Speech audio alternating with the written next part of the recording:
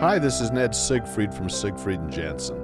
As proud sponsors of BeliefCast, we hope you are inspired by Todd's weekly podcasts, which contain so many courageous stories of recovery and personal growth.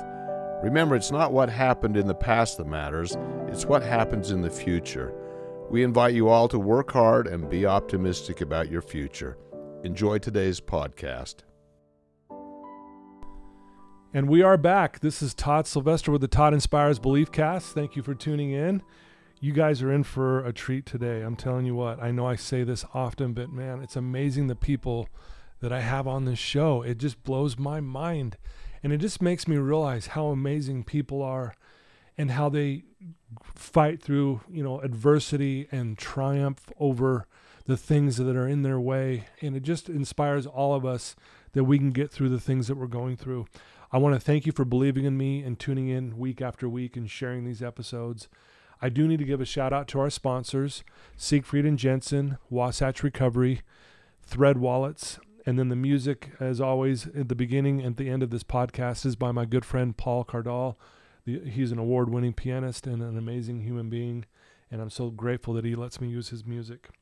So today we are joined with the beautiful Allie Jensen. Allie, thank you for joining us. Hello, thank you for having me. Yeah. I'm excited. Yeah, I'm excited to have you. Your mom reached out to me, I don't know, it's probably a little over maybe 2 months ago, and shared a video of your life up to this point. And it really was, I'm choking up just thinking about this, how amazing it was.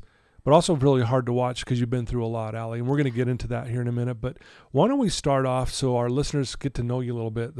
Tell us a little bit about your childhood and a little bit about your family. Okay. I have the most amazing family in the world. I've got 4 other siblings, 3 brothers and 1 sister. I grew up, my parents always said I was a very happy child.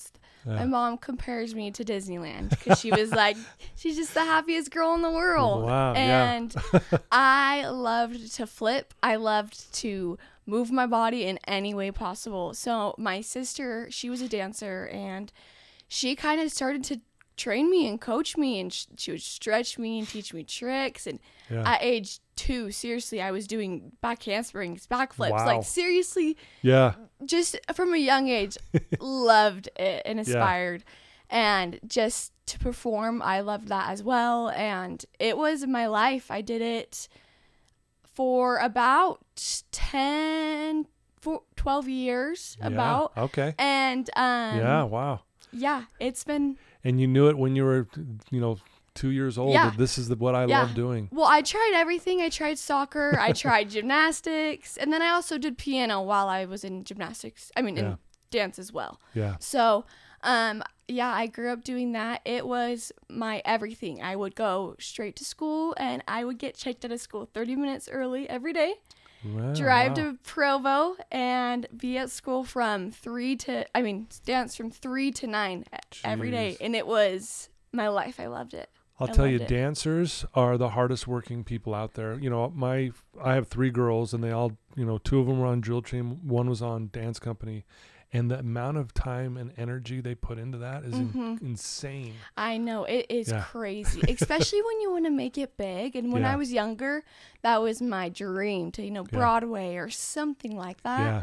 It's just the time and dedication. People don't realize it. And you don't realize it unless you have a family member or you're in it yourself. It's a tough one, but it's so rewarding. So rewarding. No, I love that. I'm really impressed by the way you carry yourself, and, you're here to bring some awareness to our listeners and to the world, and because of some really tough times you have been through. And I think if people saw you today and listening to your voice, if they could sit here, they'd be like, there's nothing wrong with this girl, man. Exactly. She's positive. She's happy.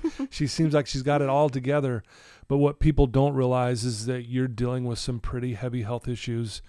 And again, like I said, I was so impressed with how you're dealing with this. And I know you have your ups and downs, obviously, probably more downs than I even am aware of. But you're here to bring some awareness around vascular compression. Yes. And so what I'd like to do is maybe explain to our listeners what that is. And then let's go back to age 11 when things started to go maybe in a different direction that you weren't expecting? Okay. So vascular compressions, it's like an umbrella. Usually if you have one, you usually have a few. Some people have just a few.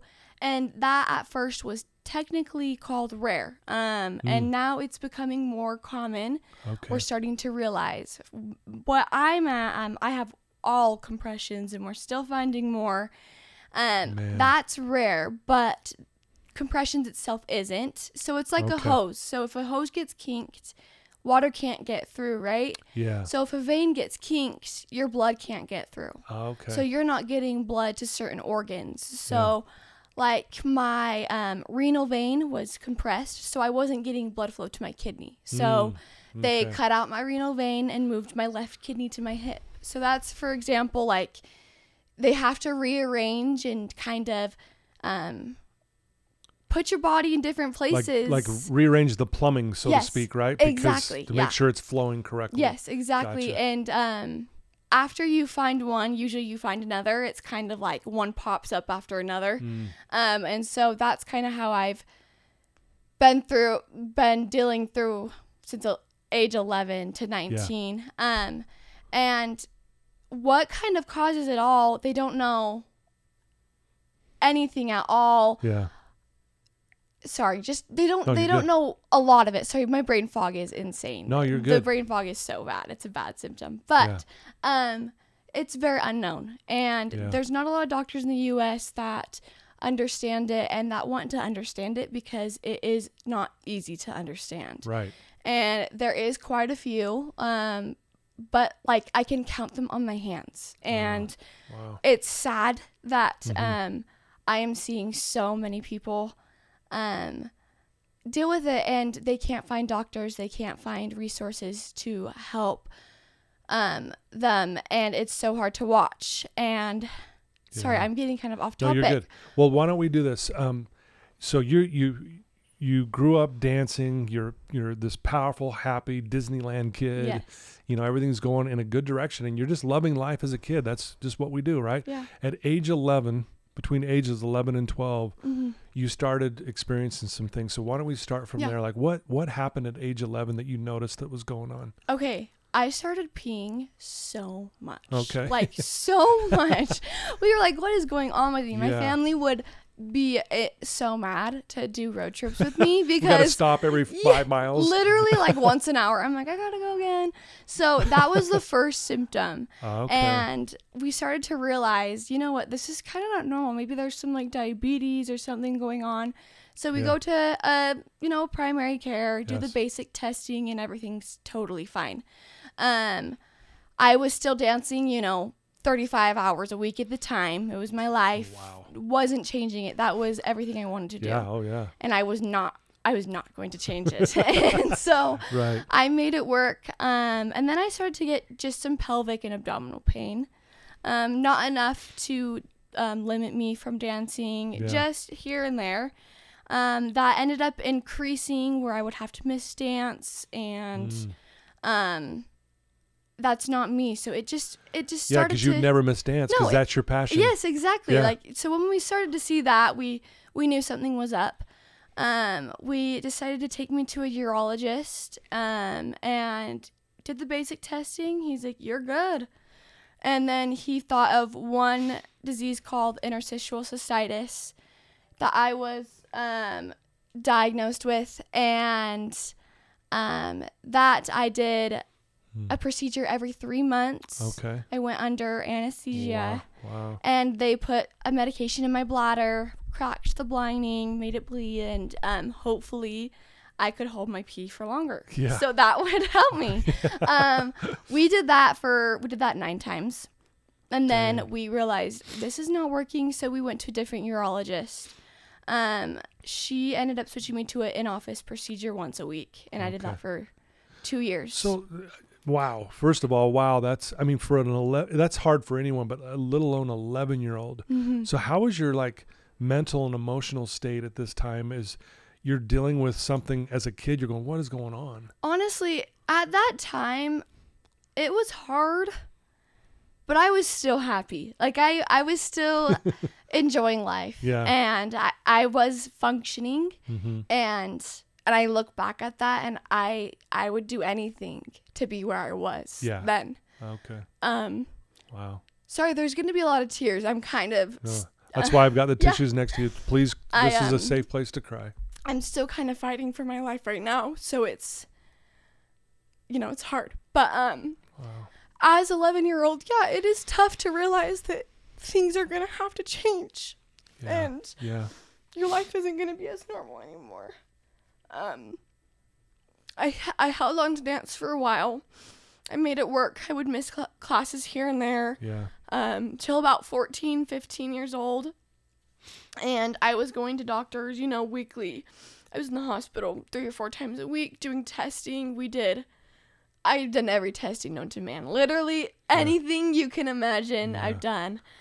Just to try and figure out what's going on. Well, and also, correct me if I'm wrong, but doctors were even doubting you, like, hey, this is just something mental. Yes. And people even at some point maybe even thinking maybe she's a little crazy here. It's not, and you're thinking, am I going crazy? Because no, this is really happening. Is 100%. that part of the battle, right? Yes, that is one of the hardest parts about the battle is you are fighting for someone to believe you 24/7. And I'm 9 years in the journey, and I'm still I feel like I'm drowning, like just struggling for one person to listen to me still to this day. Yeah. And that is the hard thing about it. I want people to not feel like that.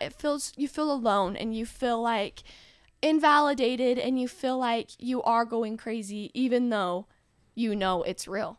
Wow. Yeah. Yeah. And it's the first thing they go to is an eating disorder, because my stomach started to hurt. I mean, when I was eating, it was hurting, and and you're thin, and they're I'm probably thin, thinking, I'm young, and it does look like that, and that's hard, and I know it's so real. I know that. Yeah. And I don't want to discredit those that do go through that. It's so real. But for me, that's not what was happening, and I have always been told that is what's happening, and I've tried everything. They've tried they said reprogramming your brain. That's what I had to do.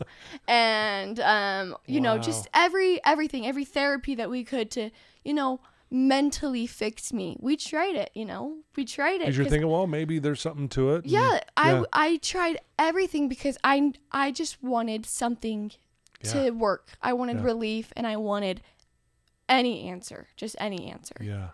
Wow. Yeah. So eventually you get to a point, and again, you're testing after testing, and all these different diagnoses that were off and not correct. And did this lead up to when you went to Germany for a surgery? So right before that, before we led up to that, I got introduced to a family in my same city, Draper, and there was a daughter that had the same thing.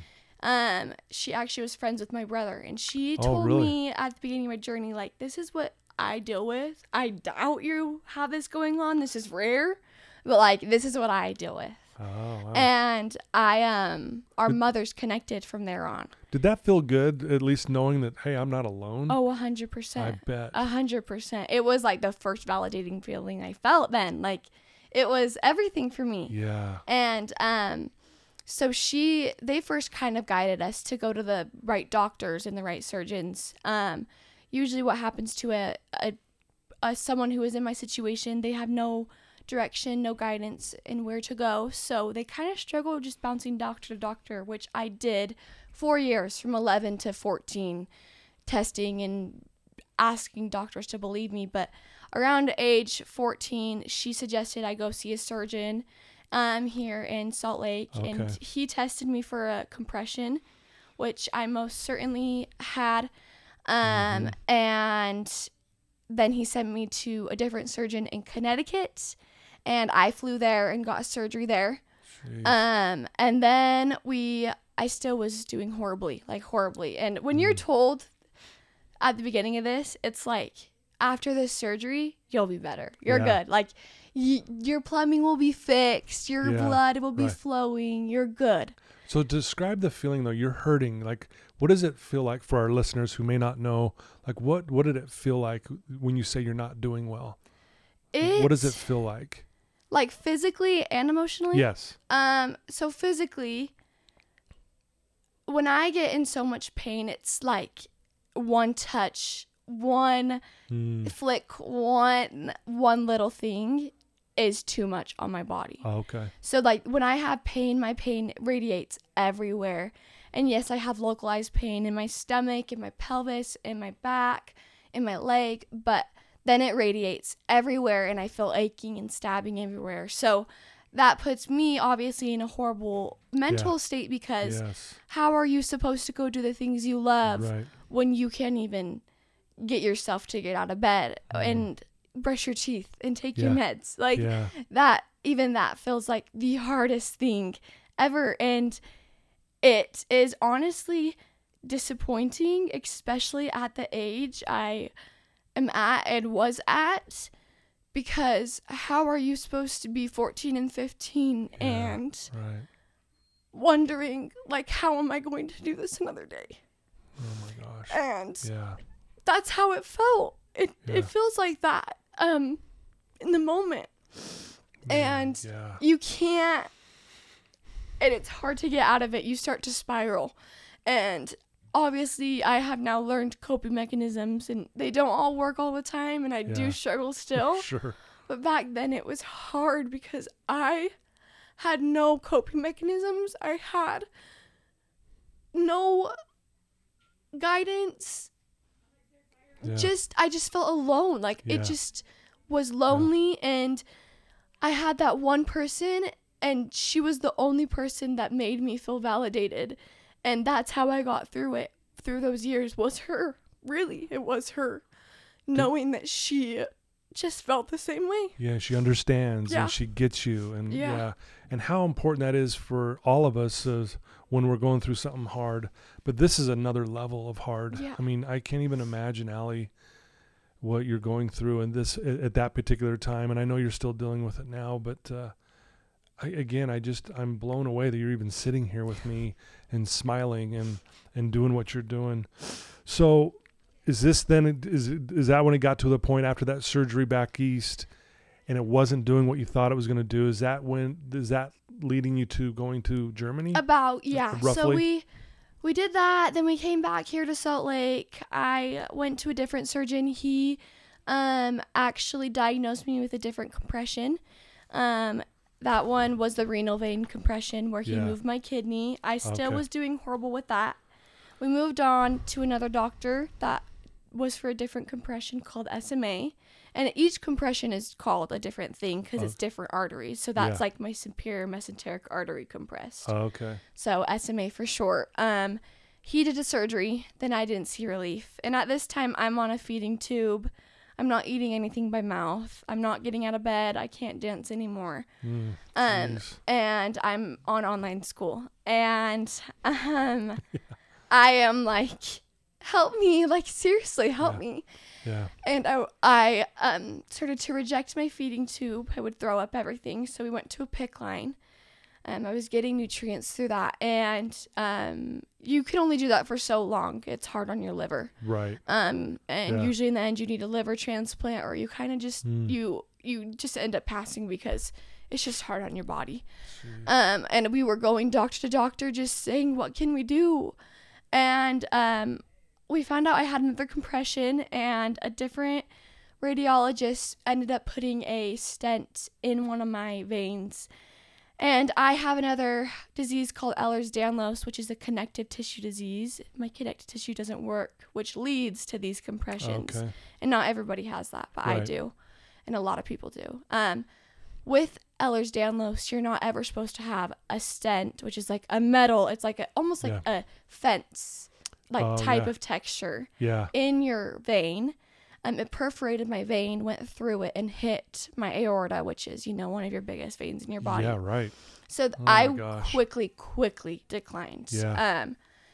And I was done. I couldn't do the pain anymore. I couldn't do the mental anymore. And not one doctor in the U.S. would see me. Everybody said I'm either going to die, I'm either going to lose a limb, or I'm a liability.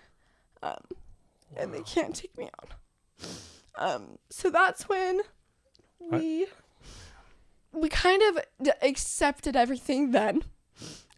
Just thought, let's live my life till we can. And I did get some amazing experiences. I mean, my parents are amazing. Yeah. The support they give me and my family, they give me so much support.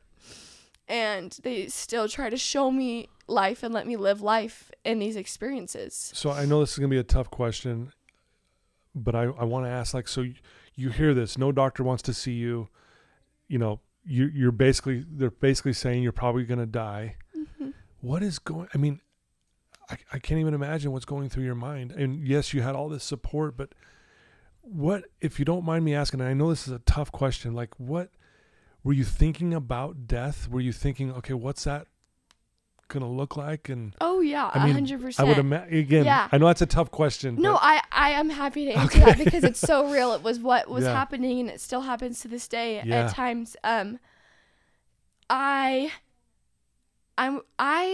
obviously was sad, obviously. Sure. I don't want to leave my loved ones. I don't want to leave my supporting family and my friends.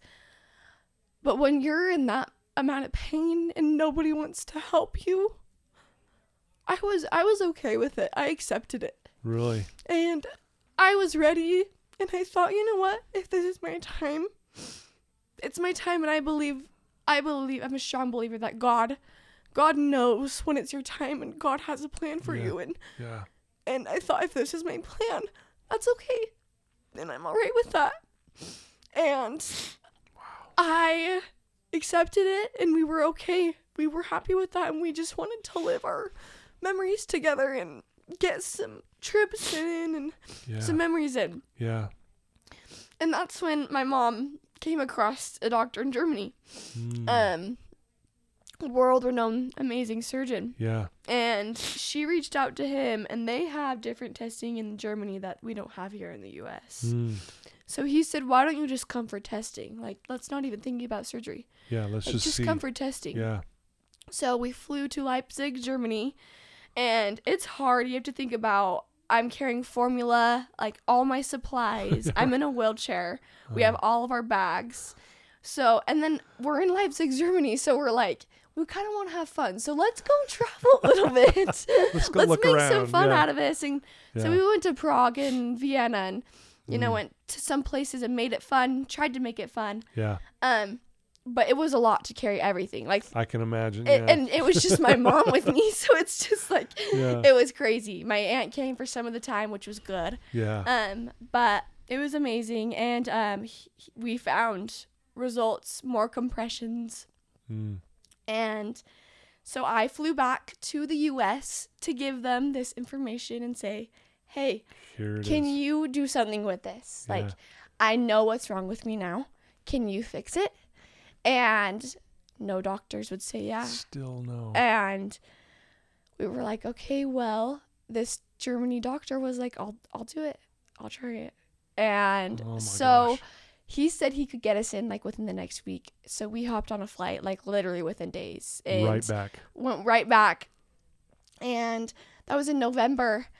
And we were over there for Thanksgiving and into December. And I got a major surgery that absolutely did change my life. It helped me live on. And I was really, really close. We said goodbye. I mean, even into the surgery, we thought I wouldn't even make it out of the surgery. Wow. Like your mom mentioned in that video you guys put together that she thought when you went to Germany, she wasn't sure you were coming back. Yeah, exactly.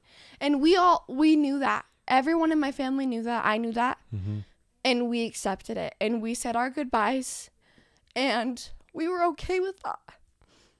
And jeez. I can't even remember the night before my surgery. I can't even imagine. Wow.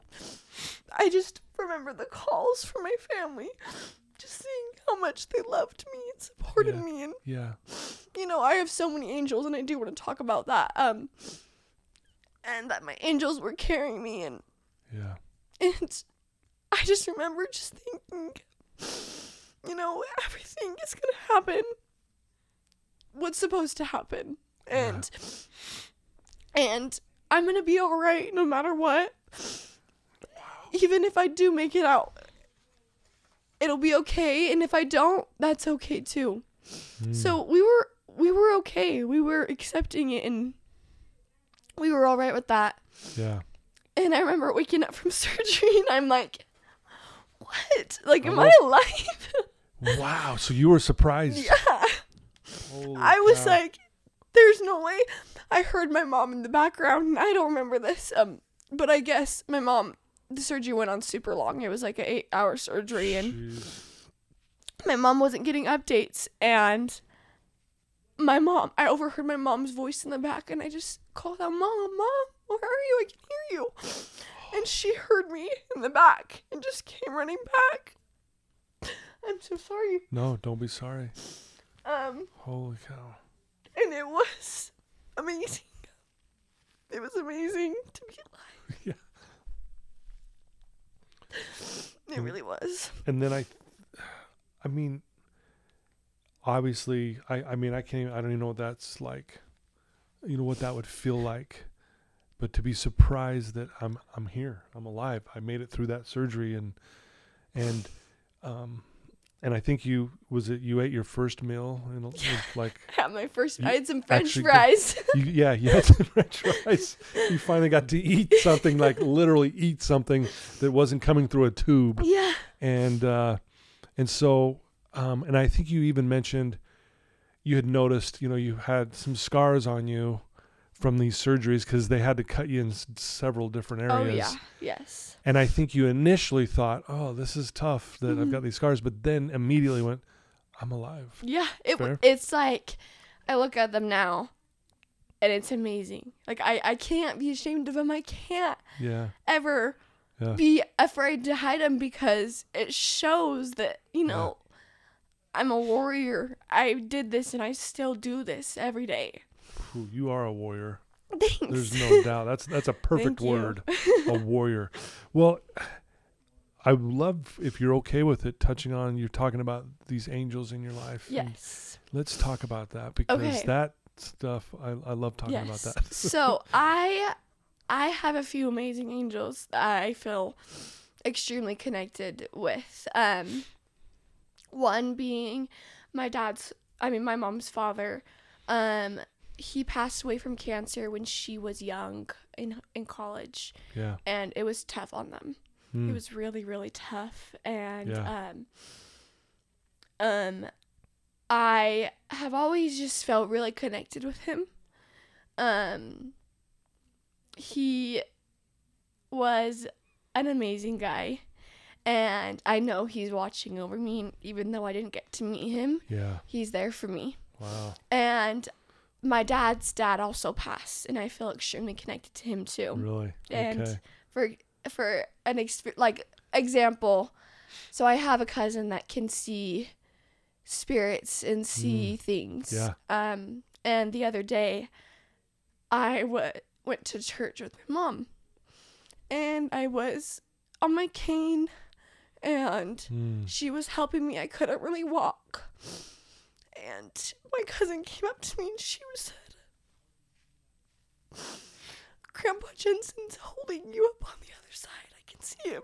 Wow. He's holding you physically right now, and I can see it. And that, to hear that is so amazing to know that I have them there for me. I also, 2 years ago, I started dating this most amazing guy ever. Amazing. Literally the biggest blessing I've ever had. Yeah. He's been through some hard stuff. His mom and brother were taken from him.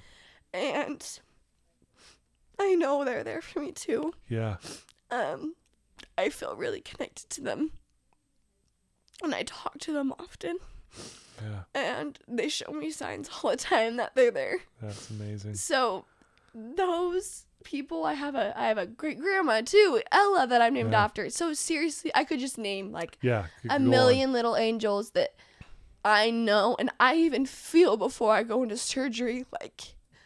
I'm sitting there on the table, they're putting the medication in my IV, they're doing everything, strapping me down to the table.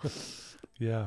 And I try not to get anxious, and I just look up at the sky and just think of my angels just right next to me in the room. Yeah. And I know they are. It's amazing. I know they are every time I'm in the operating room, doctor's office, they're there. I know that for a fact. That's incredible. Thanks for sharing that. I know it's a special thing for you to talk about, kind of stuff like that. So thank you for sharing that. I know you have some earthly that are here that are angels. We talked about one before we started. Yes. Let's talk about her for a second. She's amazing. Jill Kessler. Jill Kessler. Okay, this is for you, sweetheart. We love you. You're the best. You really Jill, are. I cannot believe her. She has been my saving grace. And I cannot thank her enough for what she's brought to my life. So, she had breast cancer. And I remember I've known her son since young. And him and I hung out ever since like 6th grade, like super young. And I remember in 7th grade when I'm in the midst of the heart and I had my first surgery, I got my first scar. It was just a few inches big. Yeah, sure. Just a few inches big, just one scar. Yeah. I went over and I'm like bawling. Yeah. And I'm like, look at me. And I'm like, and I'm not even better. And what's going on? And she just gave me a hug. And I felt the peace and hope come over me. And she just said, you need to thank your body for everything it's doing all the time. Wow. And that's the biggest advice I would give anybody. And it's helped me the most.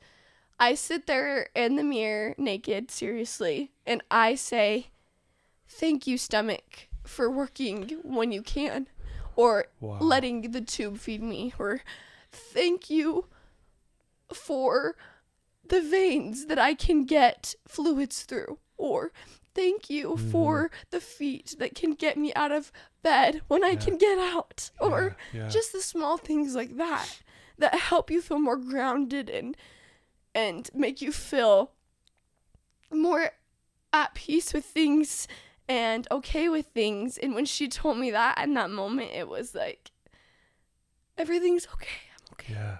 I'm all right. What a beautiful thing to teach you in the moment that you needed it the most. Yeah. Mm-hmm. Yeah, Jill truly is the best. And I mean, everyone who knows Jill would say she's the best. I know. We can't even put it in words, right? We're both crying right now, by the way. And I know you talk to Jill a lot. What would you want to tell Jill right now? I just would want to tell her how much of a amazing energy and spirit she is, and the light and love she brings even without saying anything.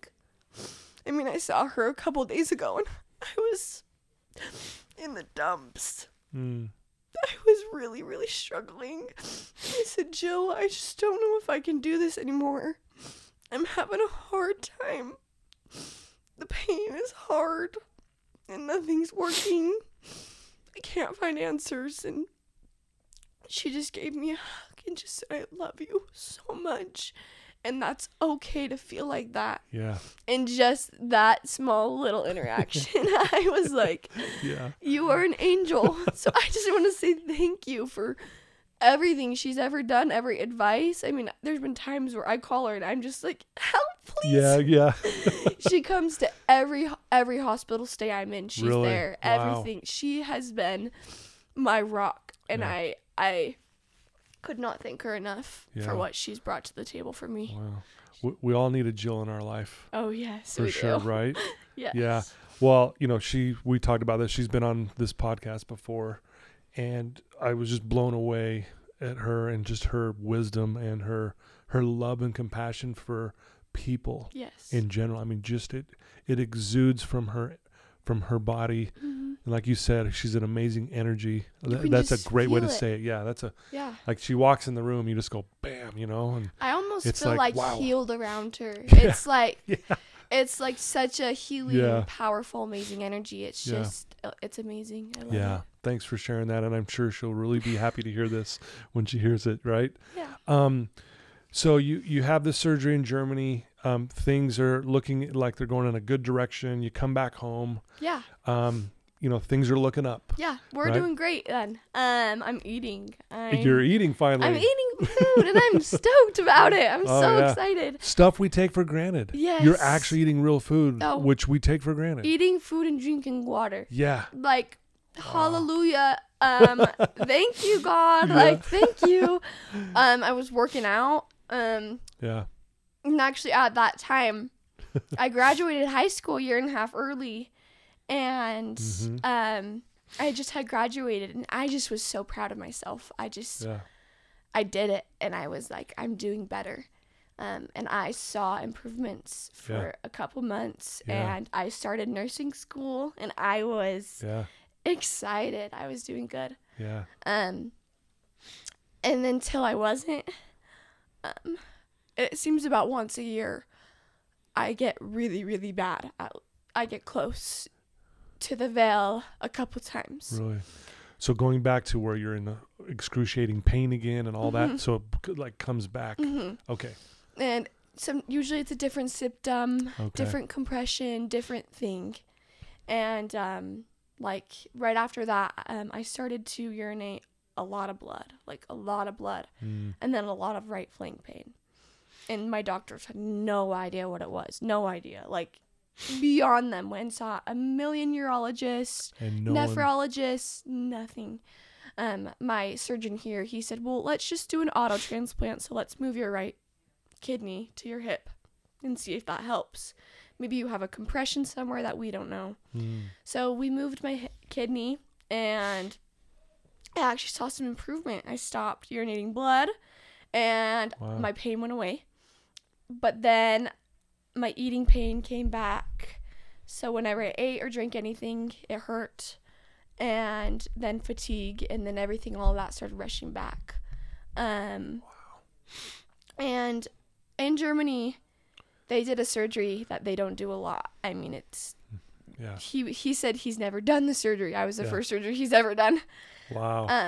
And what was actually amazing about that is he woke up in the middle of the night right before my surgery and was like, I know what I'm going to do. And I've never done this before, but I know what I'm going to do. Really? And he came in the next day and was like, I've never done this before, but I've watched it and I want you guys to trust me. So he took my right vein from my saphenous vein from my right leg, made a graft across my pelvis from it, and put in this thing called a fistula at the beginning of it. And then that's how I get the blood up to my heart and head now, is through that vein. No way. And the fistula is hard. You put that there at the beginning when you usually close it. It's what keeps a vein open and patent when you first put it there. Yeah. But it was actually equalizing the pressure in my system and it was helping me. And so we decided to keep it open. Yeah, you thought, well, if it's working. Yeah, like let's try. And then I started to feel a lot of pain in my pelvis again. So we closed it partially. My surgeons went in and put a little string around it and just closed it halfway. And then I saw some improvement, and then I'm got bad again. And then I got really bad again. Probably back last June. I started to see decline in things. This fistula pain got so bad, horrible. And this Germany doctor was like, I don't know. And he said, just close it, shut it down, just take it out, or just shut the fistula down. Shut it down, yeah. And so there's no blood flow. And obviously we don't want to fly back to Germany. I mean, that's not obviously very realistic money-wise and just lifestyle-wise. For sure, yeah. And so we're just trying to figure it out. So my doctor goes in, my surgeon goes in, and he actually found an aneurysm in my fistula. Wow. And we were so lucky it didn't burst. Yeah. So lucky. It was huge. And my doctor came panicking and running out of the surgery. My mom, she said he still had his surgery glasses, his everything on. He was like, I'm not supposed to be out here, but I don't know what to do. He was like, I just don't know what to do with your daughter. She has an aneurysm. You're kidding. And he said there's 2 options. We can try and just close it, or we can take it out and connect the vein, the saphenous vein in my pelvis, to your femoral vein in your leg. So 2 veins that are not supposed to be connected together. Connect them. Connect them, yeah. Yeah, Oh and he's like, you have to decide. So my mom's like, it's beyond her. I can't even imagine. Yeah. Like, we'd have no idea. She said they didn't know if I was going to make it out of the surgery too. And my boyfriend was there, and it was hard. They all had to make a decision, and they decided to take out the fistula. So we took out the fistula in November. I still get a lot of pain in there, and it's gotten increasingly worse. Almost like unbearable now. And they don't know what it is. They thought it was a sonoma a few days ago. They went in and got an ultrasound right above it. My doctor went in, and he's like, there's this like mass, something above your artery, like right on top of the artery that we connected. And he's like, it looks like a sonoma, so I'm going to put a needle in it, and like, let's try to take out some liquid. So we get like a couple inch needle out, and we try to pull out some liquid, and nothing comes out. And we had to use a smaller gauge needle because it was so close to the artery. Yeah. So he's like, maybe it's not coming out because the smaller gauge needle, but I'm going to switch out the syringes and inject a steroid in there. And if this works, it could dissipate and just go away, you know? So we tried that. So they're still just guessing. Yes. And that didn't work. So now we're trying to figure out the next step. It's just so crazy. I look back, and I've had over 60 procedures and surgeries, and I just think, how did I do that? Yeah. How did I get through that? Well, I mean, me sitting over here, you know, and just you're a tough son of a gun. You are tough, but you got these angels in your life who aren't here that are supporting you. You got people here who are supporting you, but you really are a miracle, honestly. Exactly. You really are, and I say that with all the love and compassion I could show to you. Like, you really are, and you just prove how precious life is. You prove to us that, you know, even though you're going through a hard thing, you can still choose to be happy and have a good attitude, despite, I'm sure you have your moments because you're human. But to overall, I mean, I guess one of the biggest questions that leads up to is, how are you doing this? Like, yes, you've gone through all these surgeries and procedures, but how are you handling this, like, mentally, emotionally, spiritually even? Mm-hmm. And how has faith maybe played a part in this? So, before I went to Germany, so I was about 16, almost 16 maybe before then, I started to go to a counselor. We're like, let's get me in therapy. Let's figure this out. I'm really struggling mentally. Yeah. So I actually started to see a therapist at Primary Children's, and that works with sick and dying children, because we thought, you know, I'm dying, this is so we need to prepare me. And that's actually what got me to accepting it. Okay. And being okay with it. And so I worked with her, and that got me okay for there. And as I the past few years, I've actually switched different counselors to find what needs they fit better, and, you know, right, like what different guidance, and that obviously helps. But the few things that I think really help me keep going are just the beautiful sunsets. Yeah. I call them my little moments of my happiness. Yeah. It's like, no matter how bad my day is, or how bad a day is to anybody, there's that like one glance of beauty once a day. Yeah. And even if it's just for a second, even if it's just a little pink sky, it's like that 1 second. That's so beautiful. And I want to see more beautiful things like that, so I'm going to hold on.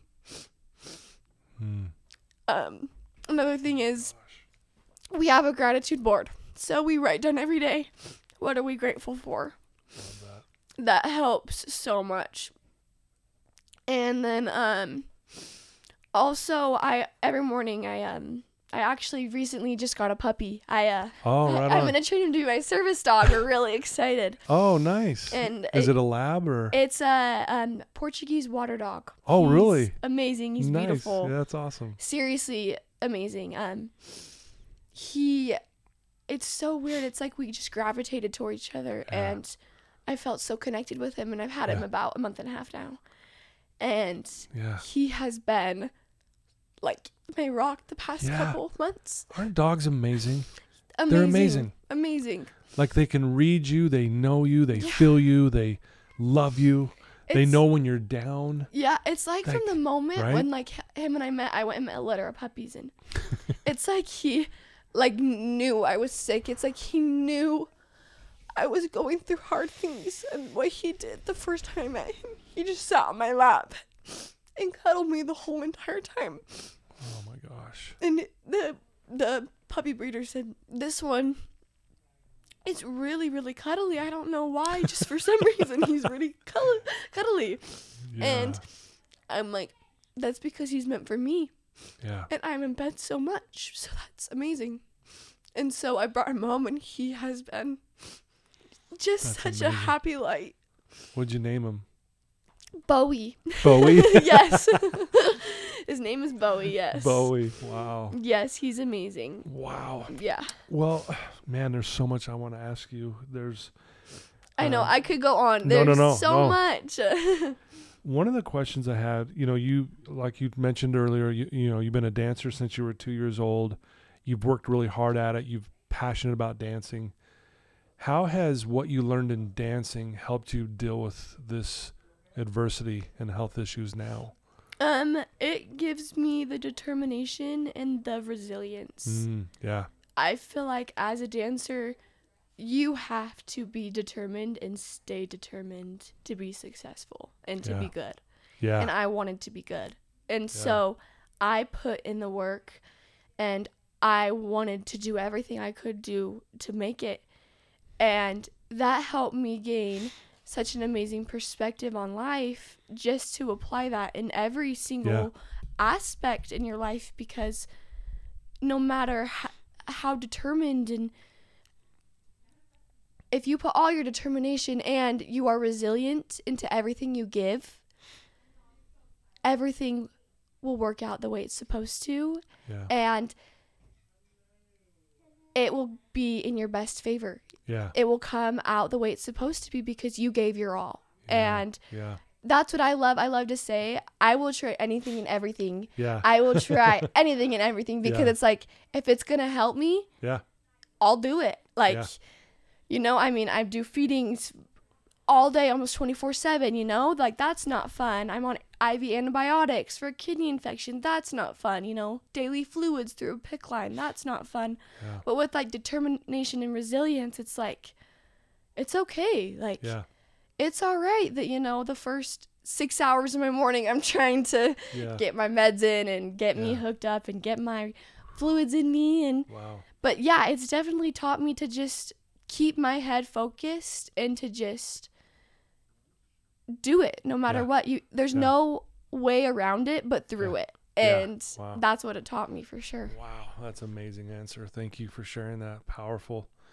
I know I say this to my clients that I work with a lot, that life happens for us.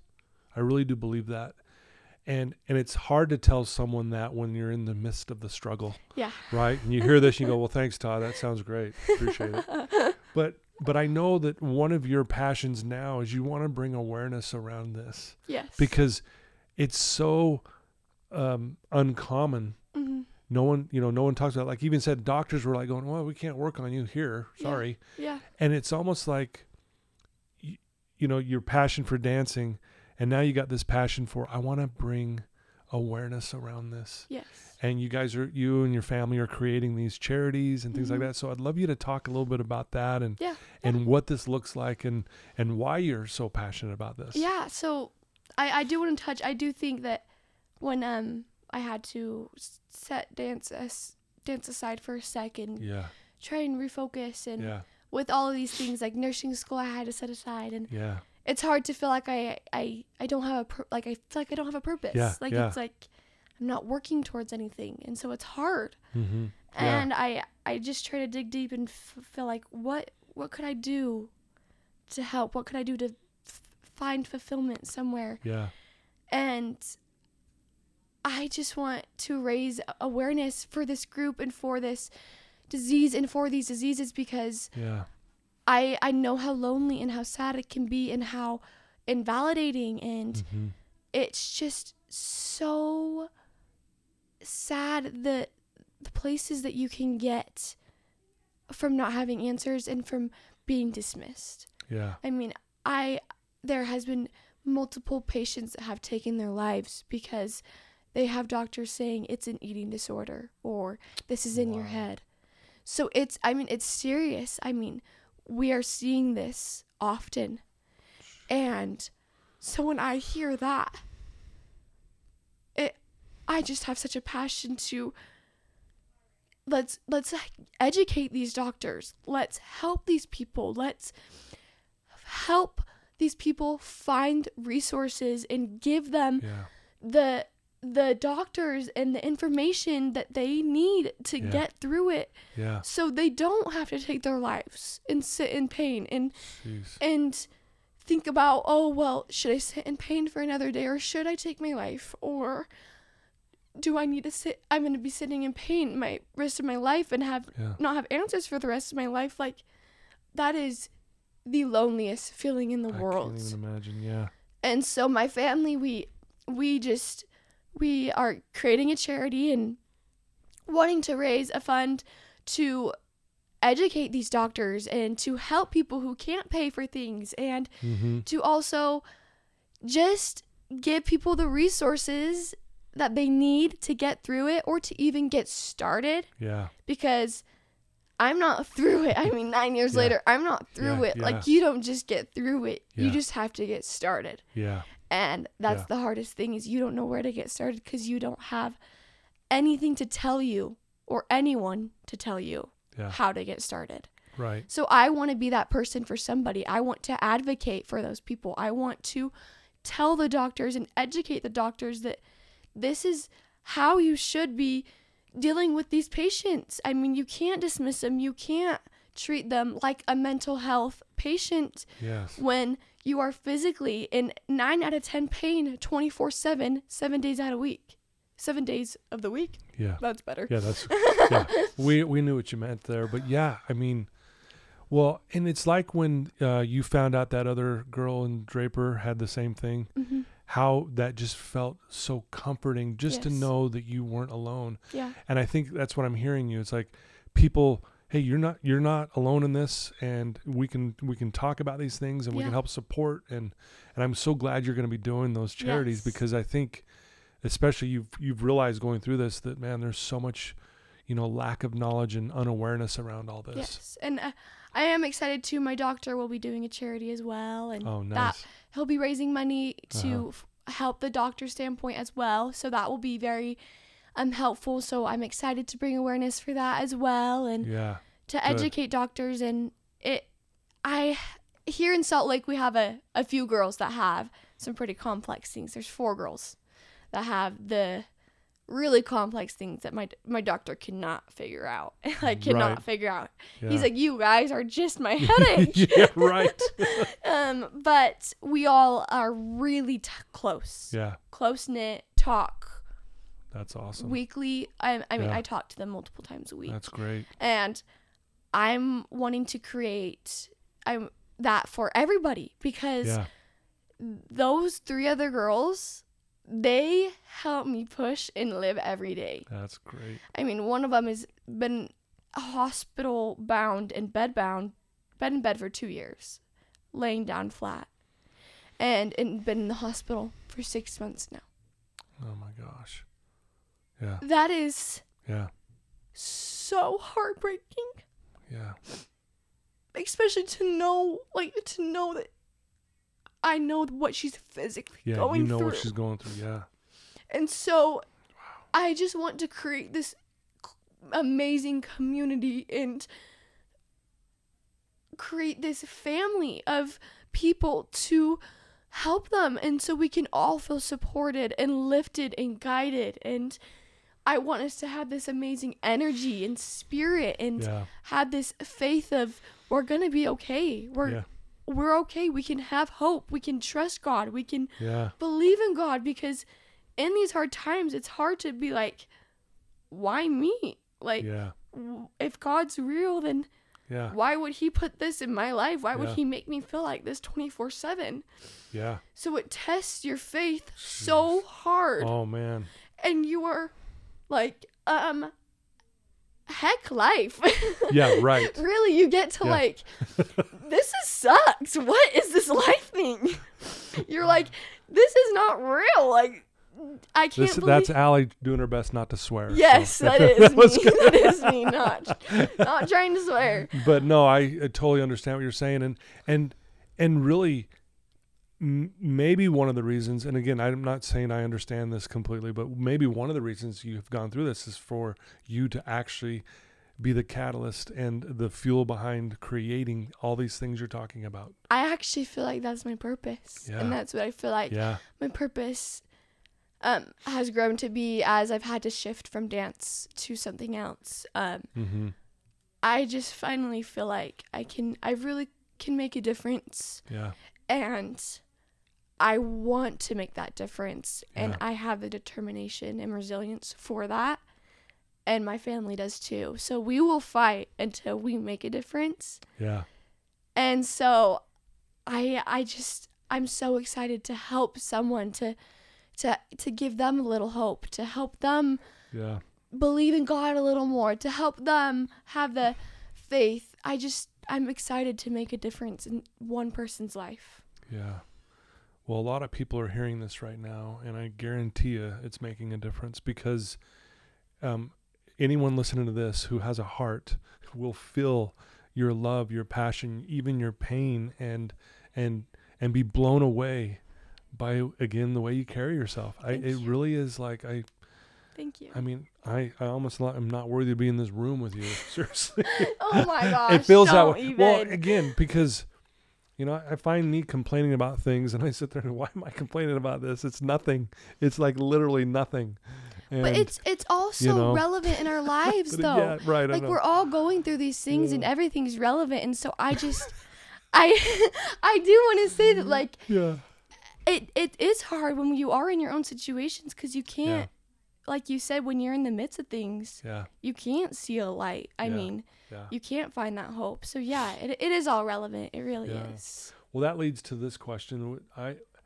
You've already shared some amazing insight and some advice for all of us.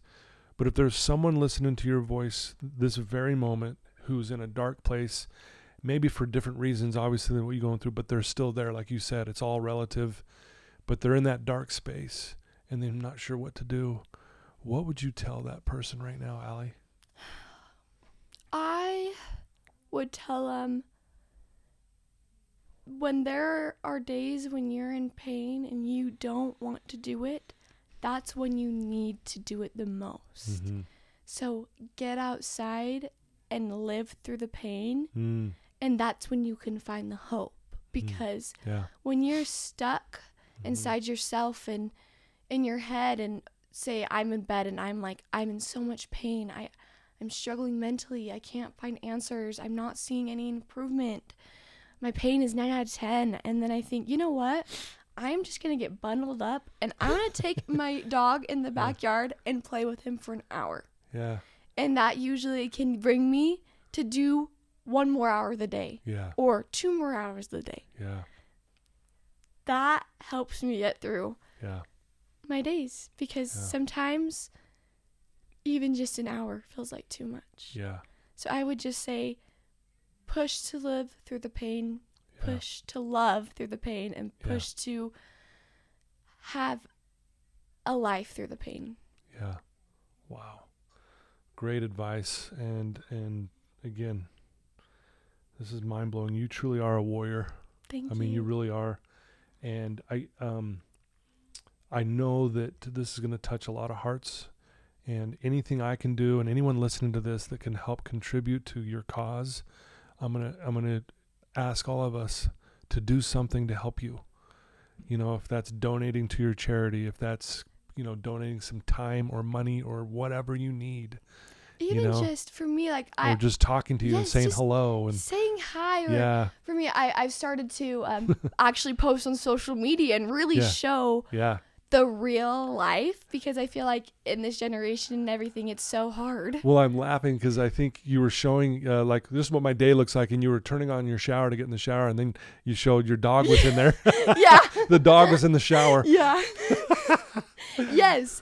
And I'm trying to show, like, this is real life. Yeah, this is what I'm doing, Wilf. Yeah. Yeah, and I even so, for as you're saying, to help, even if it's just a repost of a post that I just posted saying this is what I'm going through, like, just to bring the awareness to everybody, because just for someone to feel like they're recognized, that's all I want. Yeah, is just to give someone hope. Wow, I love that. Well, we're going to put all the links to everything in the show notes of this. Like I said, I'll support, and anytime, when things go live, I'll help support that and repost. And, we could even have you back on the show after things are really up and running in that area, and we can just bring more, if you're willing. Yeah, that would be amazing. Yeah, it'd be fun. This is just a thought, is have you and Jill on at the same time. Oh my gosh. Tell me that wouldn't be epic. That would epic. be amazing. Let's do it. We're going to make that happen. It just came to me, right? Let's do it. This very second just came to me. We're going to do that. Jill, plan on it. Jill, buckle up. Be ready now. Yeah, we need a buckle up for Jill, right? Exactly. That's the other way around. Well, Allie, I could talk to you all day, and I just can't thank you enough for having the courage and the strength, and you're sitting here with this positive attitude. I'm sure you're in some pain, and you're here live in my office, and I can't thank you enough that you were willing to do this and share this with us today. Well, thank you for having me. I really appreciate you willing to bring me on here and just talk about it. It's hard to relate to people, and it's just amazing when we finally do. I know that the connections and the energy that you can feel after is just amazing. Yeah. And I already feel that from you. You're like, oh, cool. Like just a friend now. It's amazing. I feel the same about you, Allie. Thank you so much. I appreciate it. Oh, you're welcome. I once heard that when you're never more fully alive when you're connected. Yeah, I agree. And here we are connecting right now, and I it's just amazing, and I consider you a friend as well, and your mom and your family, and since we know Jill, we're all family now, right? Thanks to Jill. And anyway, Jill's probably like, quit talking about me. This is Allie's thing. But yeah, Allie, you're amazing. I want everyone listening to this right now. Obviously, you were touched listening to Allie's story. If you know anyone who's struggling, please share this episode with them. Because no matter what they're going through, Allie understands. Allie gets it. She understands what it feels like to feel hopeless. And most of us don't understand what it feels like to be on the brink of death, and to be able to still have a positive attitude through all that. But this will help them, and it'll help, spread the word. And please just, reach out to Allie. Allie, if someone wants to follow you on Instagram or TikTok or Facebook, whatever you're on, what's the best way, and what is your handle, I guess? So on Instagram, I'm _Jensen94, and then on TikTok, I'm Allie Jensen94. Okay. I answer all messages. I answer all questions. I get things weekly, I bet I'm dealing with this and this. Where can I go? So seriously, anybody can reach out for anything. I love helping. So yeah. And again, it's the connection piece. Yes, it allows you to connect with people. Let's create a family and a community. Do it. And let's build this and keep moving forward. So reach out to Allie, everybody, please. She wants to hear from you, and she will answer you. Yes. And she'll be honest with you too. And that's one thing I love about your posts, is you're very vulnerable. Like, you just, I'm having a bad day right now. Yeah. I'm just going to be honest with you guys. Right now sucks. Yeah. And I need a prayer from you. And and I just love that vulnerability, and I appreciate that more. I think it's important to share. I feel like in this day and age, you don't see that a lot. So I think it's very important. Yeah. Well, thanks again, Allie. You're the best. Thank you. Truly. Thank you for having me. Truly a warrior. Yeah, you bet. Well, there you go, guys. I told you were in for a treat today. This was amazing. Allie's the best. Just has a spirit about her that I can't even explain, and I'm the lucky one. I get to sit here with her. But I want to thank our sponsors again, and again for the music. Paul Cardall, thank you for letting us use it. And, you know, guys, I do this podcast because I love you. And and I love my guests who are willing to be vulnerable on here. And if you're struggling, just know we're in this together, and we're here. Let's have each other's backs no matter what it is. So I love you guys. And till next time, all right? Take care, everybody.